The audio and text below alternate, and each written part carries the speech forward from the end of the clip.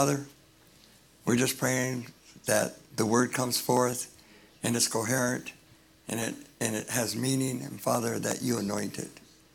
Father, I just want to bow before you and say, Lord Jesus, as your servant, I just pray, God, that you speak through me tonight. In Jesus' name, amen.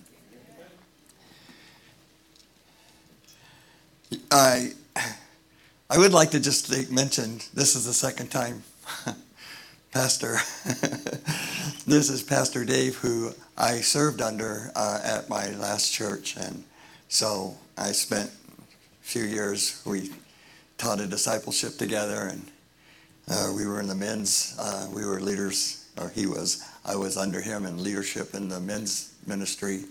And also we were on the worship team together. And he plays a mean bass. But with that, I'm glad everyone's here tonight. And the word that's coming forth tonight is we're going to continue in the book of Romans, and we're going to be doing chapters 13 and 14. There's a lot of scripture there. There's like 37 verses in these two chapters, so we're going to have to go pretty quick. But before I begin, I just want to open because the book of Romans is one of those books that just lays out so much doctrine. But chapters 13 and 14 really lays out some extraordinary on how to do. So with that, I want to say that we have a dual citizenship. We have a citizenship here, and in Philippians 3:20 it says, "For our citizenship is in heaven, from which also we eagerly wait for a Savior, the Lord Jesus Christ." So we have a dual citizenship, but tonight we're not going to be talking about the citizenship in heaven. Tonight we're going to be talking about the citizenship on the planet. And the second scripture I want to bring forth tonight is that make it your ambition to live a quiet life, to be attentive of your own business, work with your hands. And, this is what Paul commanded the church in Rome to do. And working with your hands means that you're to be a good worker. You're to be a faithful worker. You should be a worker that people notice. So you come to work on time. You answer the phone when you're supposed to. You keep appointments. So when we live a quiet life, it's a kind of a universal command through the scriptures. And it doesn't mean that we're quiet, that we don't ever speak. It means that we don't raise a ruckus. In other words, we're a peaceful people. So as we get into Rome, into the book of Romans chapter 13, I want you to also know that these two chapters need no update. They're as relevant today as they were when Paul wrote this letter. We don't have to change anything. We don't have to update anything, because what he says to the church is so relevant to us. So as we start out in chapter 13, and I'm going to go kind of fast because I only have 30 minutes to do 37 verses. So I'm going to kind of be quick. So you're going to have to be a little attentive. But starting in verse 1, chapter 13, it says every person is to be in subjection to the governing authorities, for there is no authority except from God, and those which exist are established by God. Therefore, whoever resists authority has opposed the ordinance of God, and they who have opposed will receive condemnation upon themselves. So right at the beginning of chapter 13, Paul is establishing that all governments have started by God. And so that means if you oppose any government, you're going to be in violation and you're going to receive condemnation. For the rulers are not a cause of fear for good behavior, but for evil behavior. And that is what Paul is writing, that you don't have, if you're behaving under the rules and laws of the land, you're not going to be under condemnation. Do you want to have no fear of authority? That's the question. Do you do what is good and you will have praise from the same? For it is a minister of God to you for good. But if you do what is evil, be afraid. For it does not bear the sword for nothing. For it is a minister of God, an avenger who brings wrath on the one who practices evil. So the government has the sword, has the authority to bring the sword against you, to bring condemnation. So if you're a person who practices evil, if you're in a gang, say, and your lifestyle is stealing cars or robbing banks or anything, that your lifestyle is evil and that all you do is break the law, then you live under fear. You don't have peace. And so eventually, if man doesn't eventually stop you what you're doing, you will receive punishment when it's all done. And so here we go. For it is the minister of God for good.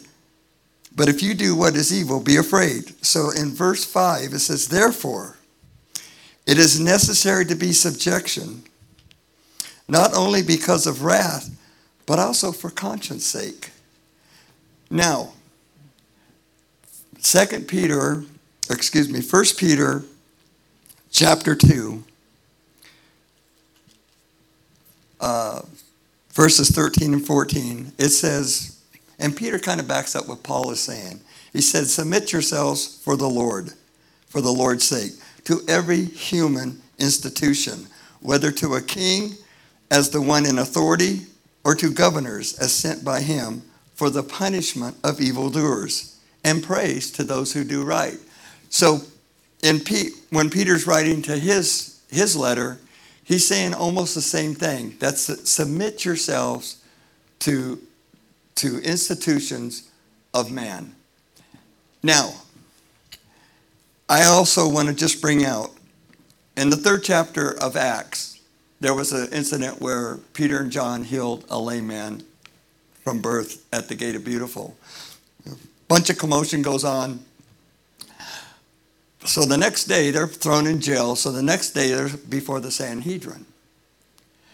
And interesting that as they're trying to find out what to do with Peter and John, they realize they really haven't broken any law. But what are they going to do? Because they're preaching and teaching about Jesus.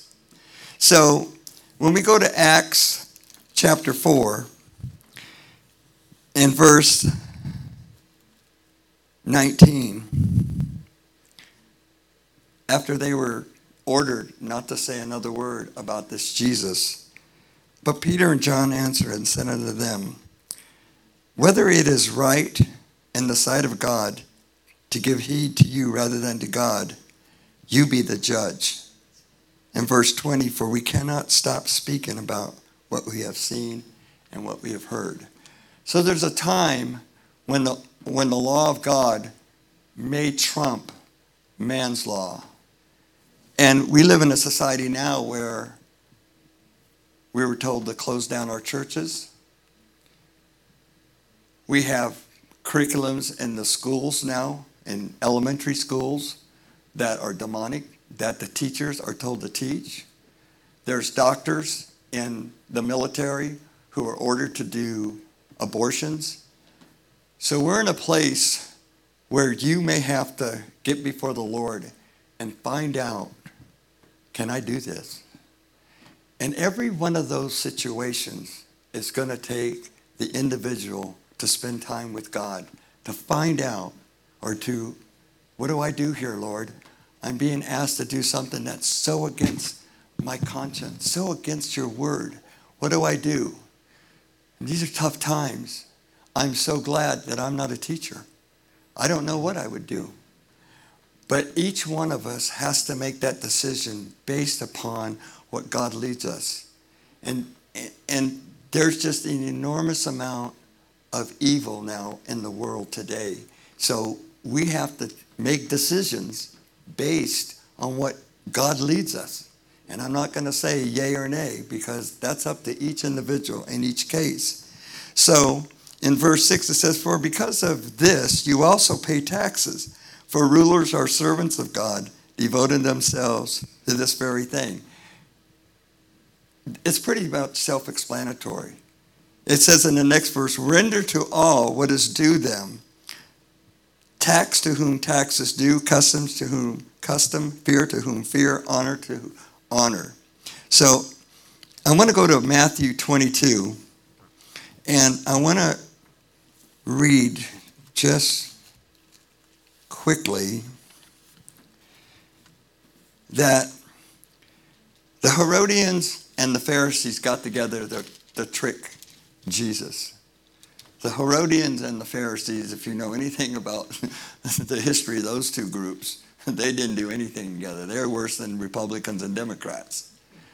But on this occasion, they found a common ground that they were going to trick Jesus, and they're going to find out if there was any way to trap him. So he says, "Tell us then," in verse 17, "what do you think? Is it lawful to give a poll tax to Caesar or not?" But Jesus perceived their malice and said, "Why are you testing me, you hypocrites? Show me the coin used for the poll tax." And they brought a denarius. And he said to them, "Whose likeness and inscription is this?" They said to him, "Caesar's." Then he said to them, "Then render unto Caesar what is Caesar's, and render unto God what is God's." And they walked away.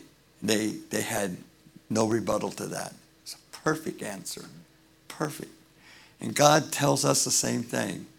We do pay taxes. There's not a lot of wiggle room on taxes, I'll tell you right now. and we're taxed in this country so much. I mean, city, state, federal, we all pay a bunch of tax. But God has instructed us to pay our taxes.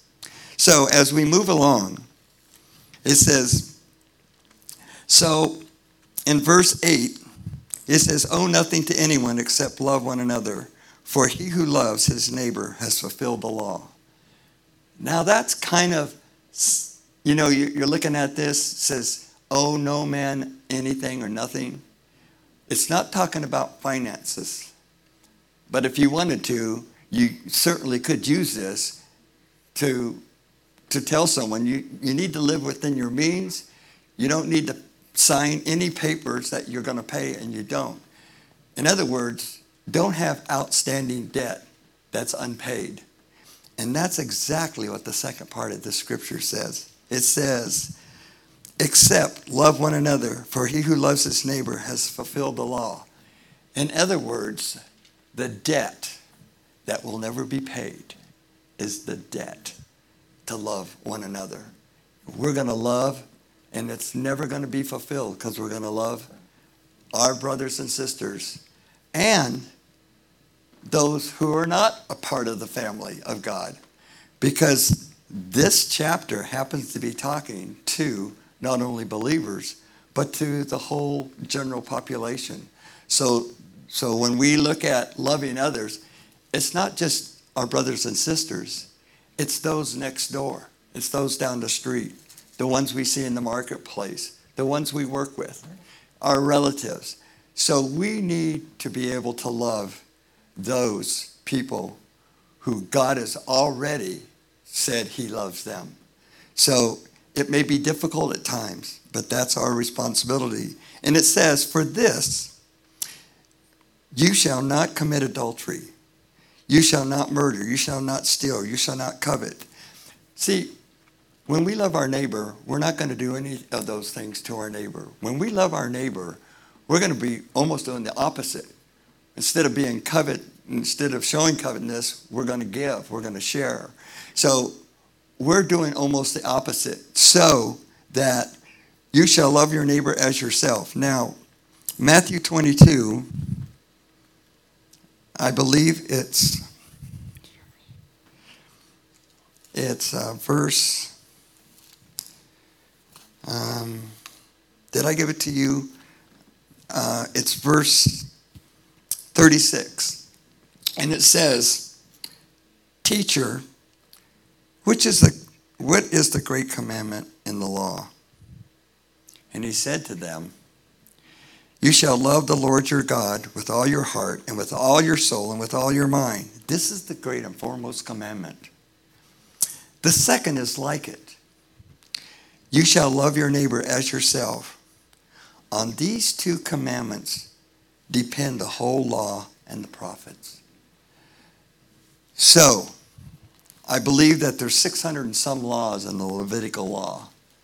And Jesus just streamlined them down to two.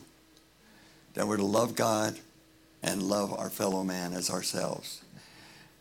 John 13 says, This is the new commandment I give unto you, that you love one another as I have loved you. He says the same thing in 15:12, that you shall love, you're commanded to love one another as I have loved you.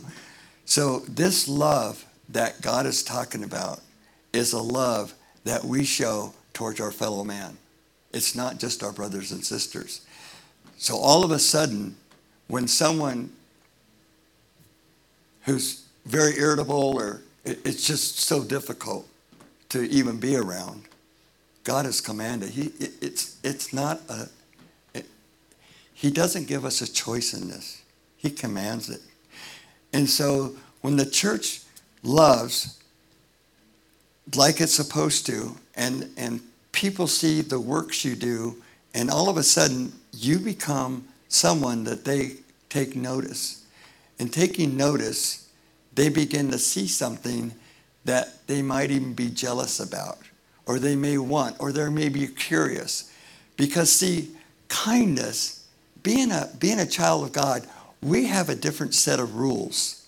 And when the unsaved see those rules in action, it makes them say, wow, I go out of my way in my everyday life to say hi to people, nod to people, wave. I open doors for people. I want to be kind, because that is something that we're losing more and more of. People aren't kind. I've been run over in the grocery store by somebody in a hurry. We just don't show the same kindness that we should. So as we go on, it says, do this, knowing that the time it is already the hour for you to awaken from sleep. And now salvation is nearer to you than when you first believed. See, time is moving fast. It's not like we have all day and all night. God is saying salvation, it's closer than when you got saved. The clock is running. People are dying. People need to hear the good news. So night is almost gone and the day is near. Therefore, let us lay aside the deeds of darkness and put on the armor of light. Let us behave properly as in the day, not in carousing, drunkenness, or sexual promiscuity, sensuality, not in strife or jealousy. And I love that this chapter ends with one of my favorite verses. But put on the Lord Jesus Christ and make no provisions for the flesh in regard to its lust. What does it mean to make no provisions?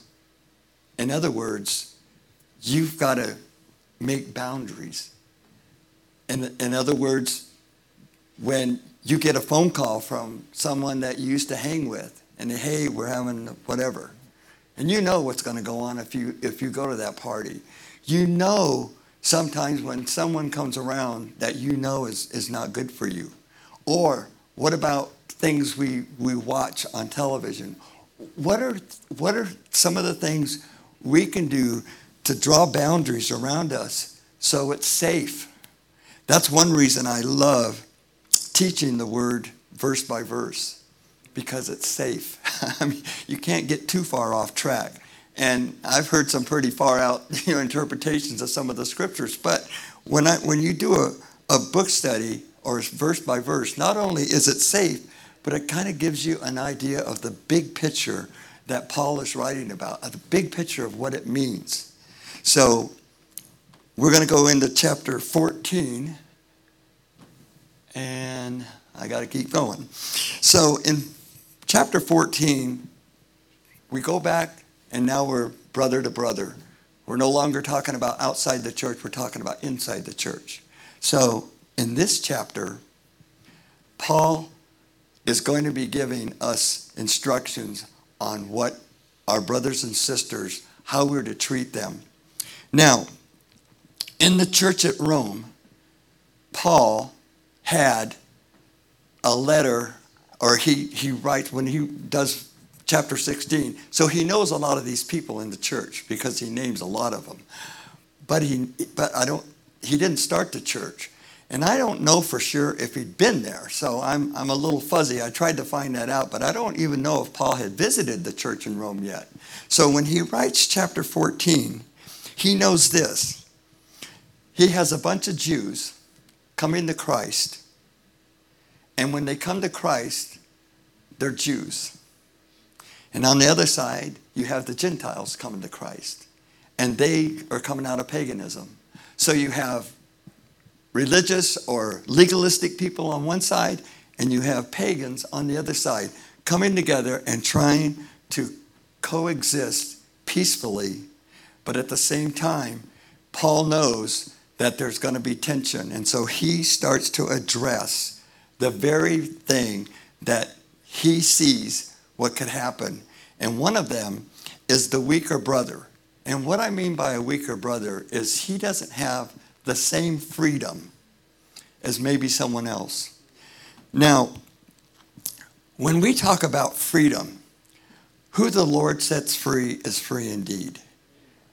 But we have the freedom to hold back or to hold back. We have the freedom to not take something that we know is legal or for us, but we would abstain from it because we know that it might hurt a weaker brother. So, when we say we have freedom in Christ, we have to take it with responsibility. So, my freedom may not be the same as someone else's. And if someone else has, when I know that brother or sister couldn't eat pork for whatever reason, then I'm not going to invite them over and have a ham dinner. So we have to be careful on how we represent ourselves to those who are weaker. And so here we have a church that has legals on one side, Judaizers, and then we have the Christian Gentiles come into Christ. So it says, now, except the one who is weak in faith, but not for the purpose of passing judgment on his opinion. One person has faith that he may eat all things, but he is weak if he only eats vegetables. The one who eats is not to regard with contempt the one who does not eat. And the one who does not eat is not to judge the one who eats, for God accepts them both. And I think this is one of the things we miss, and especially in the U.S. because we have who knows how many denominations. But in the 50s, there were very few, if any, that I know of non-denominational churches. Most all churches in the 50s were denominations. And we kept getting more and more and more because people were interpreting the scriptures how they liked them. Or we won't do this. We won't allow someone to have a glass of wine, or we won't allow this or whatever. So the denominations, this is how we believe. If you want to be a part of us, this is how you have to act, or this is how you have to interpret what our bylaws are. And see, that's not what Paul was talking about here. See, he didn't say, you guys go start your own church so you can eat meat, or you start your own church. So Paul was telling these Christians in Rome how to live with each other. The one who who are you to judge the servant of another? To his own master he stands or falls, and he will stand, for the Lord will make him stand. One person regards one day above another, another regards every day alike. Each person must be fully convinced in his own mind. We have a lot of churches that do different things. Some churches want to worship on Saturday. Some may want to worship any day of the week. Some on the first day of the week. What Paul is trying to say is that we have to believe that our brothers and sisters are bought and paid for by Christ, just like he was. And one of the things that really bugged me is that we get in a place that if you don't think like me, or if you don't act like me, or if you don't have the same experience, then I don't know if I can fellowship with you. Now, I'm not talking about doctrinal issues. I'm not talking about, things that are that are doctrinal that we have to stand on. But I'm talking about just traditions, how we act, how we understand the scriptures. One person regards a day, and so if this person worships on Saturday, if he's blood bought, he's no more saved or less saved than me. So when Christ saves someone, I have to believe that I can treat him as a brother or sister. I can't distinguish, well, I can't fellowship with that person because whatever. Because we're all growing at different levels. Now, we know that, for instance, in the book of Acts, when those 8 guys came to Paul and Paul said, well, when did you get saved? Well, they hadn't received the Holy Spirit. So when they received the Holy Spirit, they spoke in tongues and prophesied. So some people say if you don't speak in tongues and prophesy, you're not saved because of that one incident in the scripture. And so you can get yourself so narrow-minded that you can only fellowship with just a few groups of people. See, the universal church, when we're all taken up, I know I'm going to be surprised to see some of the people up there, probably most me.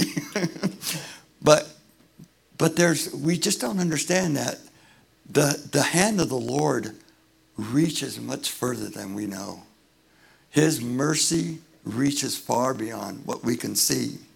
So, for not one of us lives for himself, and not one of us dies for himself. For if we live for the Lord. If we die for the Lord. Therefore, whether we live or die, we are the Lord's.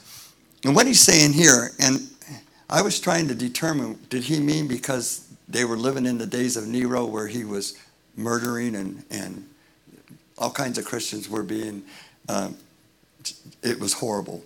I didn't know if he meant every kind of death. I mean, old age, natural causes. Is he talking about accident? Someone died in an accident. I didn't know. But the more I looked at it, I think it means for anyone who dies, no matter what the cause. He died for the living and those who are dying or who have died. So, for this end, Christ died and lived again, and he might be Lord, both of the dead and of the living. So, when I go under the ground, he's still my Lord. He's still my Lord. So, I don't have to worry about anything because God is going to take me. If I'm dead before those who are still alive, I get to go first. So he's the Lord of those who have passed as well as those who are alive. But you, why do you judge your brother? Or you again, why do you regard your brother with contempt? For we will all stand before the judgment seat of Christ. For it is written, as I live, says the Lord, every knee shall bow and every tongue shall give praise to God. This is different than the white throne judgment. Okay, so in the judgment seat of Christ, when we before the Lord, we get to sing praises. We don't deal with sin because that was already taken care of when we accepted Christ. He did away with the sin nature of us. So when we stand before the Lord, he's not going to deal with sin. What he's going to do is he's going to deal with our rewards on how faithful we were on what he had given us. So the judgment seat of Christ, or the Bema seat, is we're going to be judged for our rewards on how we live for the name of Christ. So then, each one of us will give an account of himself to God. Therefore, let us not judge one another anymore, but rather determine this, not to put an obstacle or a stumbling block in a brother's way. I know and am convinced in the Lord Jesus that nothing is unclean in itself, but to him who thinks anything to be unclean, to him it is unclean. And it goes along with the scripture that says, if you believe it is a sin for you, it is a sin. So if a sin for you is drinking alcohol, but someone else, it's not a sin for them, or they feel like they have liberty, we really can't judge them. But we can certainly not participate.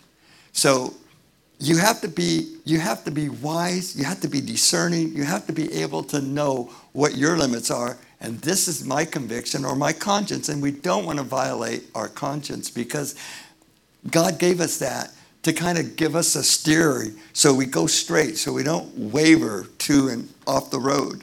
So, for if because of food your brother is hurt, you are no longer walking according to love, do not destroy with your food him for whom Christ died. Now, if we could put, is it 1 Corinthians 8?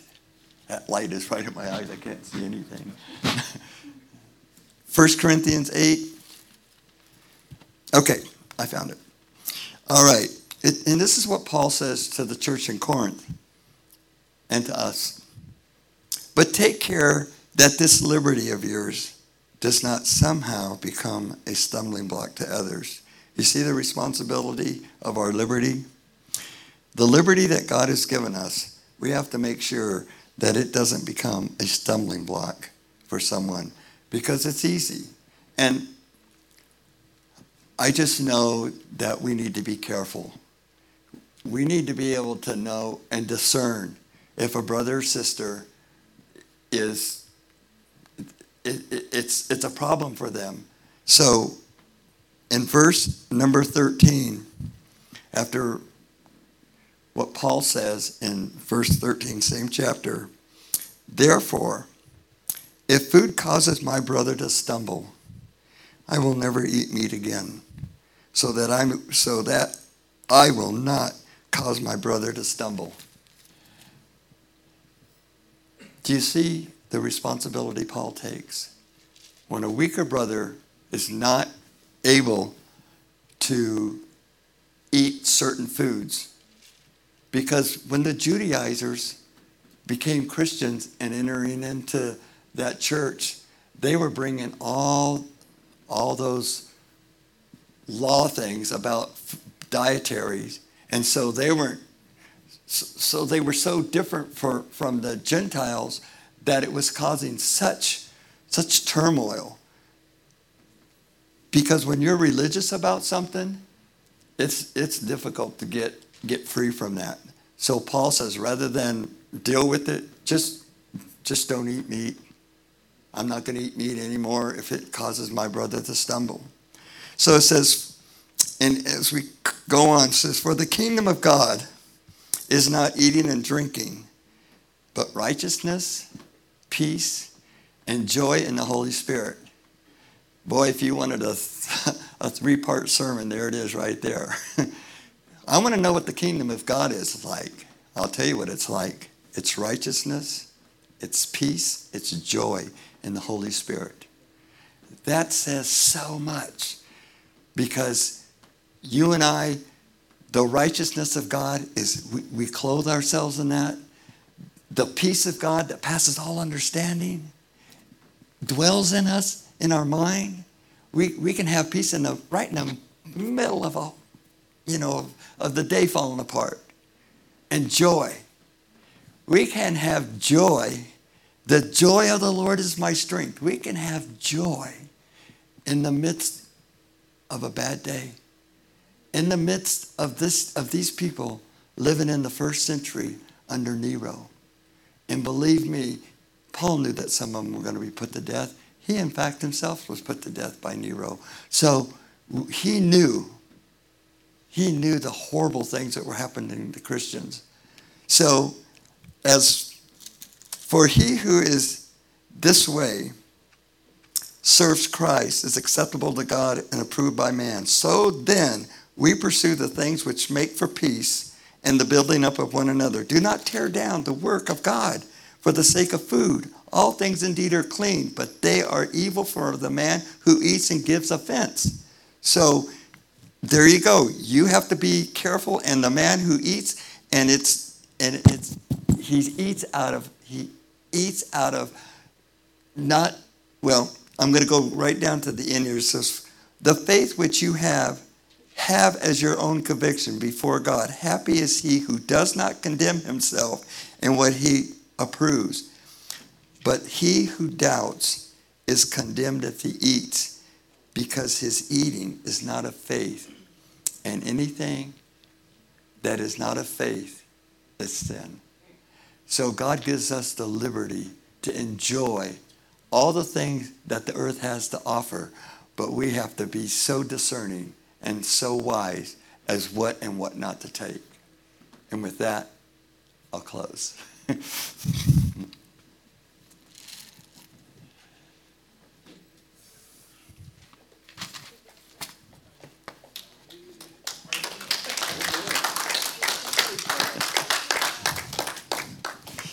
you.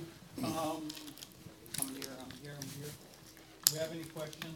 I'm sorry, I got one. It's his fault. It's that guy in the back. Again, thank you very much for your word. We have 3 questions. The first question is, why is it important to obey the law of the land? Question number 1. Question number 2 is, how do we fulfill the law? By loving each other. And number 3 says, why is it important not to judge fellow brothers and sisters in Christ? Well, good luck with those. And with that, we're going to get into small groups, and then from there, we will cover ground with the questions. Everybody pretty much knows how to do it, and we'll go from there. Thank you, guys.